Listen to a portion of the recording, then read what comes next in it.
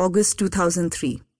In Delhi's Tihar jail, a corridor leads you past a row of dingy cells to a slightly more spacious VIP cell.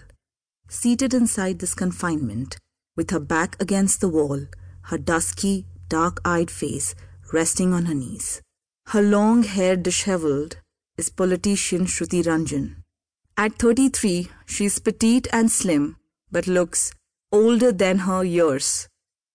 She glances up, her face reveals nothing.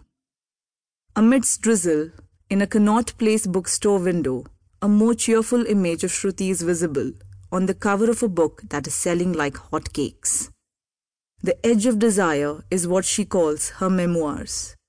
The owner of the store proudly announces that the book has sold over 2,000 copies from his shop in just 2 days, a record of sorts. The book has become something of a craze, with everyone trying to get an insight into Shruti's tumultuous rise and fall from power. In his official boring Canal Road residence in Patna, State Cabinet Secretary Rohit Verma sits watching India News along with his wife Shamli. It is raining here as well. On the news channel, anchor Abhay Sarkar talks about the political fallout of the revelations made by Shruti in her book. Rohit quietly lights a cigarette. His wife can sense Rohit's awkwardness. Rohit walks up to the window.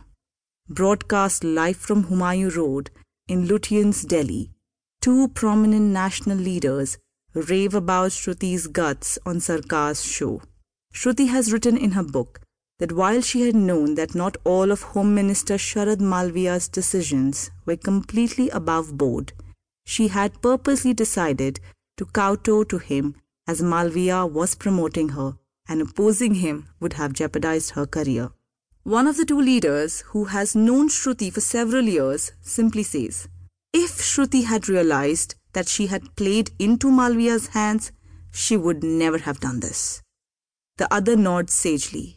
Back in Patna, Rohit feels increasingly uncomfortable as Abhay begins to dissect each section of the book with his guests. Seeing his discomfiture, his wife turns off the TV and places a hand on his shoulder. But Rohit can't keep his eyes off the book, a copy of which lies on the table in front of him. The mild rains give way to violent thunder showers.